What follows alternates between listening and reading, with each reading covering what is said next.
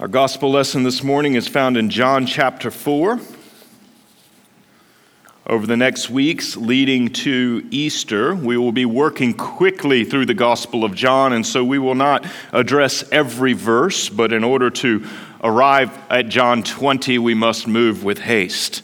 So you'll forgive me for any oversights. You may want to join us during our Lenten lunches, which will be starting soon in the first Wednesday in March, where we'll be covering chapters 13 through 17. It's known as the Upper Room Discourse, but that's where we'll handle that very important chunk of material in which Jesus gives his last instructions to his disciples, just to give you a sense of how we're going to go over the next few weeks. Well, let's give our attention to John chapter 4. We're reading verses 1 through 30. Now, when Jesus learned that the Pharisees had heard that Jesus was making and baptizing more disciples than John, although Jesus himself did not baptize, but only his disciples, he left Judea and departed again for Galilee. And he had to pass through Samaria. So he came to a town of Samaria called Sychar, near the field that Jacob had given to his son Joseph. Jacob's well was there, so Jesus, wearied as he was from his journey, was sitting beside the well. It was about the 6th hour. A woman from Samaria came to draw water. Jesus said to her, "Give me a drink," for his disciples had gone away into the city to buy food. The Samaritan woman said to him, "How is it that you, a Jew, ask for a drink from me, a woman of Samaria? For Jews have no dealings with Samaritans." Jesus answered her, "If you knew the gift of God and who it is that is saying to you, 'Give me a drink,' you would have asked him, and he would have given you living water." The woman said to him, "Sir, you have nothing to draw water with, and the well is deep. Where do you get that living water? Are you greater than our father Jacob? He gave us the well and drank from it himself, as did his sons and his livestock." Jesus said to her, "Everyone who drinks of this water will be thirsty again. But whoever drinks of the water that I will give him will never be thirsty again. The water that I will give him will become in him a spring of water welling up to eternal life." The woman said to him, "Sir, give me this water so that I will not be thirsty or have to come here to draw water." Jesus said to her, "Go, call your husband and come here." The woman answered, "I have no husband." Jesus said to her, "You are right in saying, 'I have no husband,' for you have had 5 husbands, and the one you now have is not your husband. What you have said is true." The woman said to him, "Sir, I perceive that you are a prophet. Our fathers worshipped on this mountain, but you say that in Jerusalem is the place where people ought to worship." Jesus said to her, "Woman, believe me, the hour is coming when neither on this mountain nor in Jerusalem will you worship the Father. You worship what you do not know. We worship what we know, for salvation is from the Jews. But the hour is coming and is now here when the true worshipers will worship the Father in spirit and truth. For the Father is seeking such people to worship him. God is spirit, and those who worship him must worship in spirit and truth." The woman said to him, "I know that Messiah is coming, he who is called Christ. When he comes, he will tell us all things." Jesus said to her, "I who speak to you am he."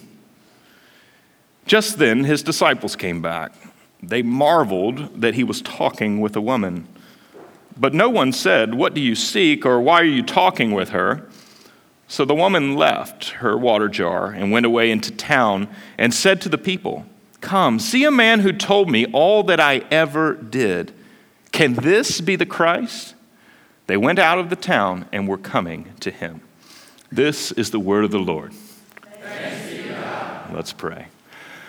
And Father, as we come to your word this morning, we come as those who are thirsty and hungry, and we can only be satisfied, and our thirst can only be quenched by the Spirit that you give, by the truth that is in Jesus Christ. And so direct us to him, and we ask, Lord, that you will speak, for your servants are listening. Amen. On the surface, they really have nothing in common.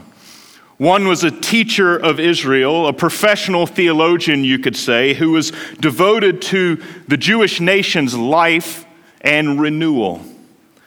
The other was a Samaritan, a morally compromised woman who is a self-identifying follower of a polytheistic religion with a dash of Judaism thrown into it. The two are seemingly worlds apart, but yet Jesus, over the course of two private conversations, unites them. He says that it's inappropriate to admit any difference in their need, that both needed something new from God. Nicodemus, the religious professional, needed to be born again. The Samaritan woman needed living water. Yes, the woman was controlled by misplaced affections, a life that was on fire and burning down. But the man, Nicodemus, was afflicted by misplaced wisdom and a misplaced confidence. Both were alienated from God. Both require the same remedy, what it means to be born from above. And it's crucial for us in the church to see and to value this vital truth, that every human being, not just some really bad ones, are in need of Jesus. That this is the greatest and fundamental human need. That it doesn't just apply to some, it applies to all. And this is the grand point that Jesus makes across chapters 3 and 4. And this morning, in the brief moment that we have before coming to the Lord's table, we'll look at Jesus' exchange with this broken woman, fractured by life. And we'll consider what it looks like when we encounter Jesus. Again, asking the question is, what does that encounter look like and what shape does it take? And there's 4 things this morning that I draw your attention to. First, as we look at verses 1 through 15, when we encounter Jesus, he sets out the qualifications. Jesus asked a woman, a Samaritan woman, for a drink from Jacob's well. Now, it was unusual for a Jewish man to pass through Samaria. Observant Jews typically bypassed it, just finding it better and easier to circumvent it in order not to become unclean. The problem with Samaria reaches all the way back into the 720s when the northern tribes of Israel were exiled by the king of Assyria. The king of Assyria came through conquering and then sent the northern tribes to live in today what is northern Iraq and Iran. And then he resettled other peoples from inside of his empire into this region we call Samaria. These new settlers brought their various gods with them. But then, due to some turbulence and problems for the king of Assyria, he sent one Israelite priest back to the region of Samaria. And he instructed that priest to instruct these new settlers in the ways of the law. And so what resulted was a hot mess, a polytheistic blend of religion, in which there were all the gods that the people had brought with them. And then there were some teachings of Judaism, all shaken together, syncretized perfectly.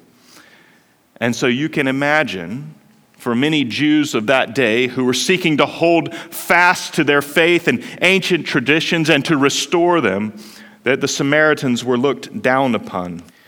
But Jesus turns up at a Samaritan well, and he asks a woman at noon for a drink. She says, "Why are you asking me for a drink? It's inappropriate. You Jews don't have anything to do with us." And then in verse 10, note what Jesus says. "If you knew the gift of God and who it is that is saying it to you, 'Give me a drink,' you would have asked him, and he would have given you living water." There's 2 things to note about this very brief exchange.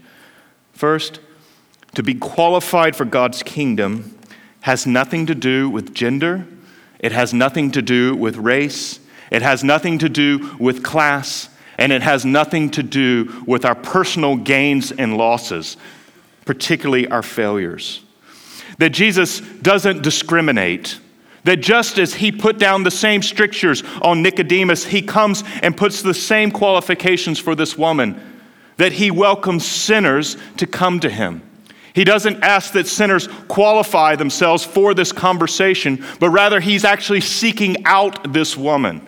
In all of the disaster of her life, 5 husbands and another man later, here she is in all of her glory, and Jesus is pursuing her. And this is essential for us to hold on to as the church. This woman represents the ultimate outsider. She is about as far away from God as anyone could be in Jesus' small world. But Jesus comes to her. He doesn't discriminate. He doesn't hold prejudice. Now, the second thing that we can note here is that to be qualified for God's kingdom, we must simply ask. Notice what Jesus says again.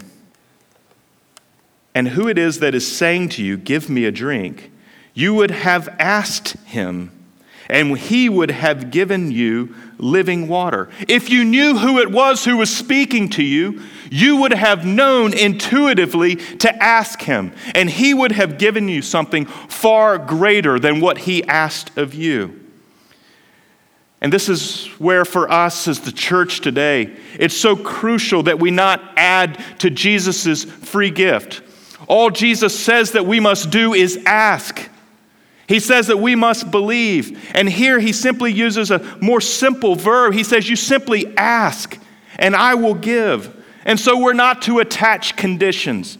We're not to attach steps. We're not to attach techniques. We're not to attach spiritual disciplines to what it means to be qualified for the kingdom of God. All those things can help us perhaps in our communion with God. But what it means to be qualified for God's kingdom is simply to be a person who asks him, who looks to him in our brokenness and in our need and says, God, help me. Will you help me? Will you come to me? This is what Jesus is laying out as the qualifications. We are to ask. And so it brings a question to you, and it brings a question to me. Have you asked him? And then perhaps more profoundly for the church, are you asking him? The living water is pointing to the Holy Spirit here in the passage. And of course, Paul tells us in Ephesians 5 that we have been filled by the Spirit as those who have believed in Jesus Christ, and yet we are also continuously being filled by the Spirit. We are to pray that we be strengthened by the Spirit. And so what it means to believe in Jesus is to ask. It's to be the kind of person who asks. And many people, particularly sensitive souls, oftentimes struggle with. They'll say, Chuck, I don't know if I really believe, because sometimes I can tell myself I believe, and I'm not sure I really believe. And they get turned around in this dynamic in which it's like a cat chasing its tail. How do I know if I believe? Perhaps a better way to frame it is how we know if we believe is, are you asking? Are you asking him to fill you? Are you asking him to meet your need? Are you asking him to forgive your sins? Are you asking him for this living water? That the Holy Spirit is a constantly flowing well, and he seals all the promises of God, and he promises that well will never go dry. And so look to him. The qualification is simple. You ask. You'll note in verse 15 that this woman, in the middle of all of her disaster, says this, Sir, give me this water so that I will not be thirsty or have to come here to draw water. There's loads of incomprehension going on. She doesn't get it in so many ways. But what does she do? She asks. She doesn't hold up in her pride. She doesn't cower underneath her shame. Rather, she asks, Sir, give me this water. And that is to be the prayer of the church. Jesus, give me that water. That's what I need. And she recognizes it. And the question for us is, do we? Do we get it? Even in incomprehension, even in not fully getting it. Because when she asks, Even though it was a faulty question or a faulty request, Jesus does go to work. She wants what Jesus is offering, even though she doesn't fully understand it yet. And so ask. That's what an encounter with Jesus requires. But the second piece of this is that when we encounter Jesus, he discloses our secrets. This Samaritan woman, in all of her life, she didn't get it, but she did ask. And then Jesus takes her a step further in verses 16 through 18. It's almost abrupt how the conversation turns. She says, hey, give me this water. Jesus says, go, call your husband and come here. Many people are puzzled by the order of the conversation. But Jesus was saying something appropriate. Go get your husband and bring him here for what I'm about to tell you. It was a decent request. Salvation has always been a household matter in the Bible. She, of course, then answers, and Jesus had different reasons for giving his instruction. Her response, you are right in saying I have no husband, for you have had 5 husbands, and the one who you now have is not your husband.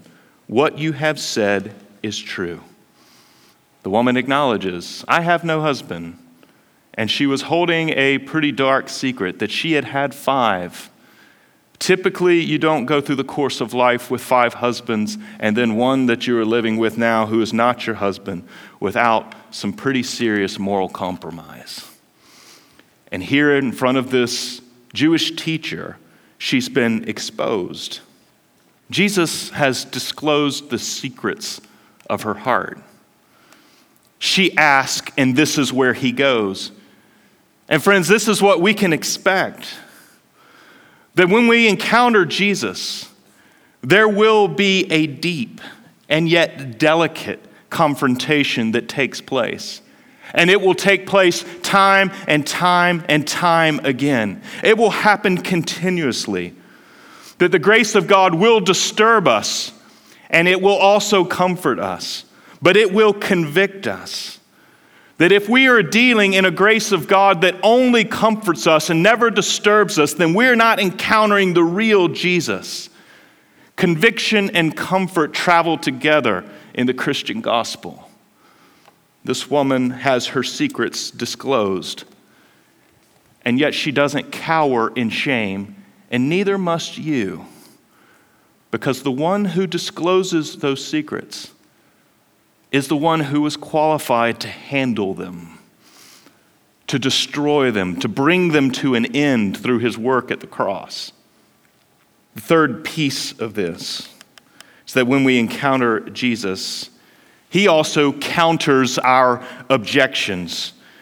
As you follow through the passage in verses 19 through 26, you'll see that the woman, after the disclosure of her sins, she begins to resist Jesus. She says, "Sir, I perceive that you are a prophet." She says something true.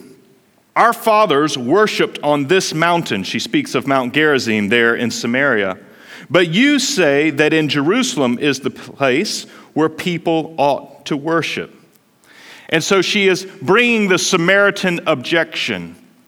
That we Samaritans have truth about God, and you Jews claim that our truth is invalid. This is a formal theological objection that she has presented on the other side of her disclosure. Now, this is the way that theological debate often goes. It's a proxy war, in which we're actually hiding the shame and the guilt that we feel, and we decide to turn it into a theological debate, and it's not really about God at all. Jesus then answers her and says, "You've misunderstood something, because salvation was always to be from the Jews." What he is referring there to is Genesis chapter 12, where God blesses Abraham and says, "Abraham, I'm going to bless you and your descendants, and through you and your descendants, I'm going to bless all the nations of the earth." Salvation was never a property of the Jews, something that they were to hold on to, but rather it was to come through the Israelite nation to the world. And this is why Jesus himself becomes a Jew, why he is an Israelite, because he is the light of the nations who would bring light to all the nations of the earth. And then Jesus explains something in verse 23. If you'll follow with me. But the hour is coming and is now here when the true worshipers will worship the Father in spirit and truth. And I would suggest to you that that spirit should be capitalized S and truth should be as well. For the Father is seeking such people to worship him. God is capital S Spirit, and those who worship him must worship in capital S Spirit and capital T truth. Jesus says the hour has arrived where worship is not going to take place in Samaria, in their temple, or in Jerusalem, in their temple. When speaking of worship in spirit and truth, Jesus is redefining the temple system. And he's saying that worship takes place in and through him. That it happens in the capital S Spirit and the capital T truth. And he's drawing all attention to himself as the one who mediates the Spirit and the one who is the way, the truth, and the life. That Jesus here is not referring to inward worship with outward forms, as often has been the mistake in interpreting this passage. But rather, he's saying that the location where worship happens is it happens in his name, through the Spirit of God being present. The truth of the incarnation of Jesus. And here Jesus does something unique, is that he does exclude all other options.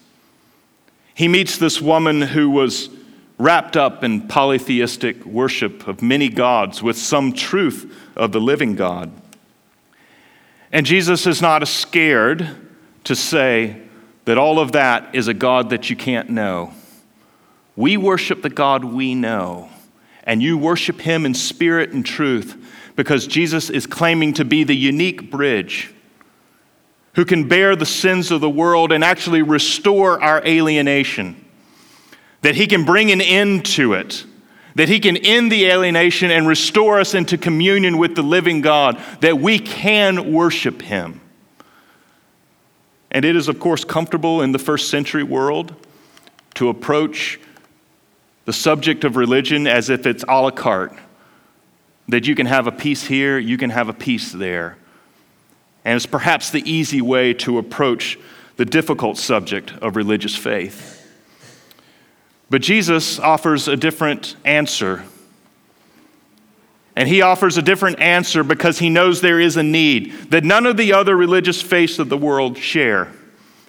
That Jesus identifies a problem for the religious, and he identifies a problem for the rebellious. And he points to one need that is found in him, that he's the bearer of sins, and that worship of God is only restored through and in him, that in the Spirit and in the truth, that he's the unique way of restoring that communion.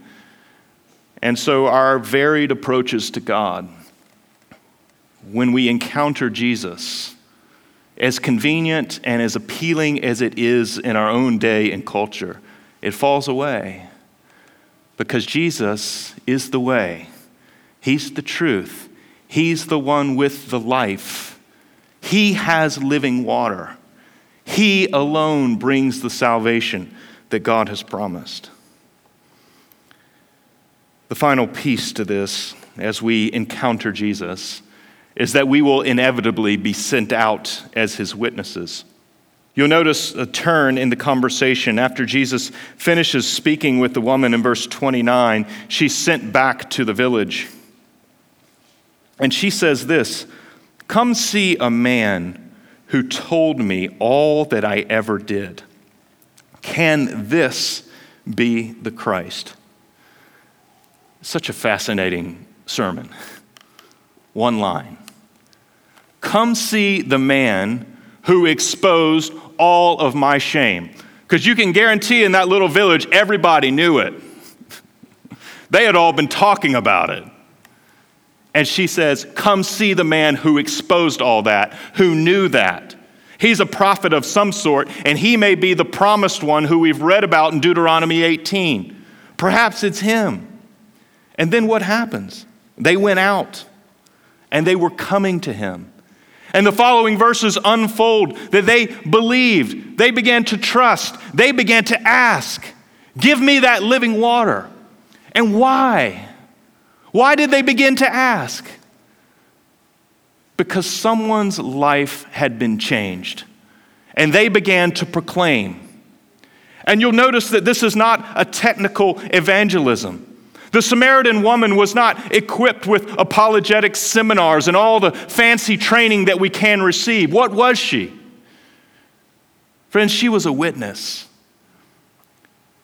She had experienced what it meant to encounter the living God in Jesus Christ. She had become a worshiper of him. He had done something to her, and she began to invite, come and see. Come and meet this one. And we can get so lost in what it means to do the work of evangelism. And it's all very simple. It's very simple because it's about proclaiming the realities that we have encountered. What we know to be true about God in Jesus Christ and how he has befriended us and how we didn't deserve it. And we're more expressing the praise of God to others and inviting them to come and see, to taste and find, to know that God fills the longing soul. That's what the witness does. That's what happens when we encounter Jesus. And Jesus is inviting us into that kind of sustained encounter where he does instruct us to ask, and that we ask and we find satisfaction. That he will disclose the secrets of our heart, that he is sufficient to counter all objections that we may have, and that he will send us out into his world to publish the good things he has done for us, to become invitational, doxological Christians, announcing the praises of God, being a witness of what God has done for us. That's the shape that the encounter with Jesus takes place, how it takes place, and what it looks like. And so don't hold him off. Ask him, and let him come and bring you living water. Let's pray. Father, this morning as we come to your word, we recognize that you are a good and gracious God, and that you satisfy the hungry soul, and that you grant us to drink from a fountain of water that wells up to eternal life. We ask, God, that you will beat back our pride that so often refuses our great need. We ask, God, that you will beat back our shame that so often leads to objections that also cause us to beat back our need. And may we come like this woman and may we say, Sir, give us some of this water to drink. And may we be needy and may we be desperate and may we recognize that only you can give this water that leads to eternal life.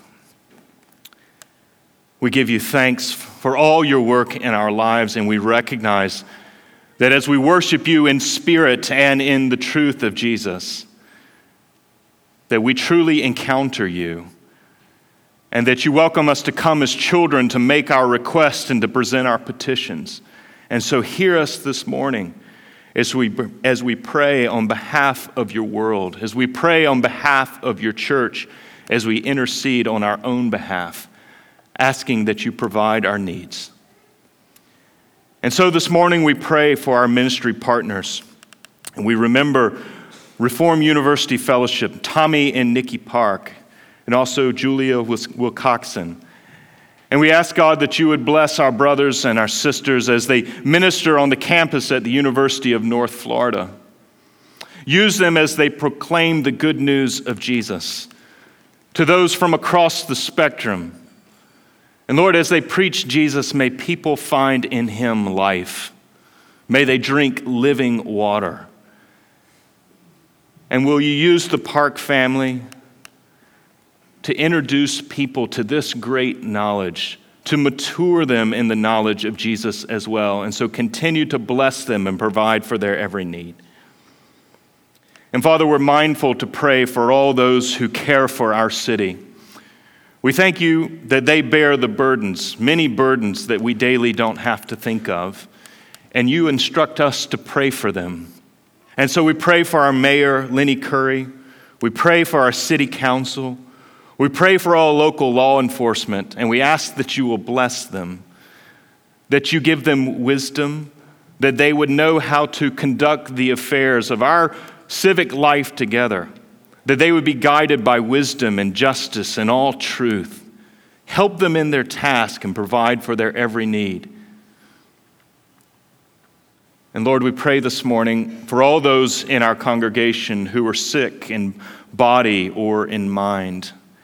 And we ask, God, that you will draw near to give them comfort, that you will heal and restore them, that you will renew them as only the God who raises the dead can. Remind them that they're not forsaken, that you never leave behind those you love in Jesus Christ, even in the midst of their great pains and afflictions. And so we pray for our sister Beverly Klein. We pray for Branson Bishop. We pray for Hector Harima, for John Groh Jr., for Ryan Reeves, and for Wayne Noble.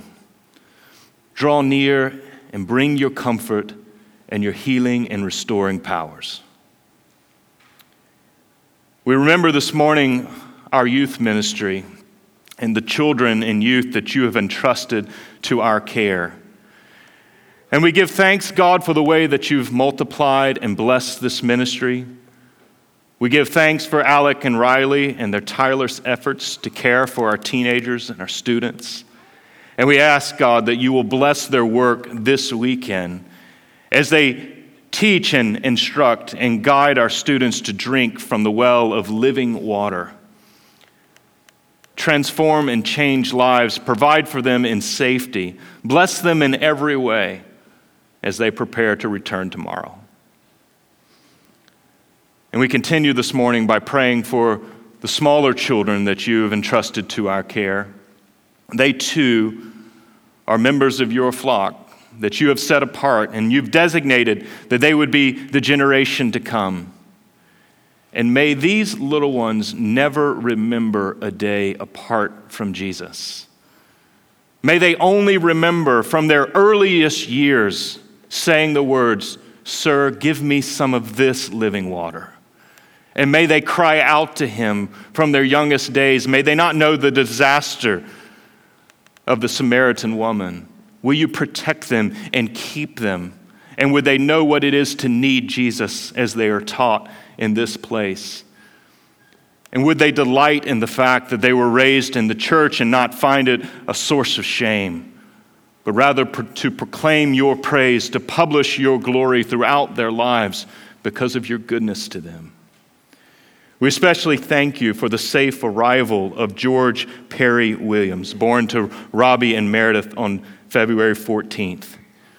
Continue to provide for the Williams family as they serve in Okinawa, Japan. And bless this little guy, that he would grow great in your sight. May he grow in wisdom and in stature. May he grow in favor with you and all people. Would he serve you all of his days? We ask, God, that you would uphold our children's ministry and bless it, that it would bring forth fruit pleasing to you. And it's in the name of our Lord Jesus Christ that we offer these prayers. And it's in his name who taught us to pray. Say, Our Father, who art in heaven, hallowed be thy name.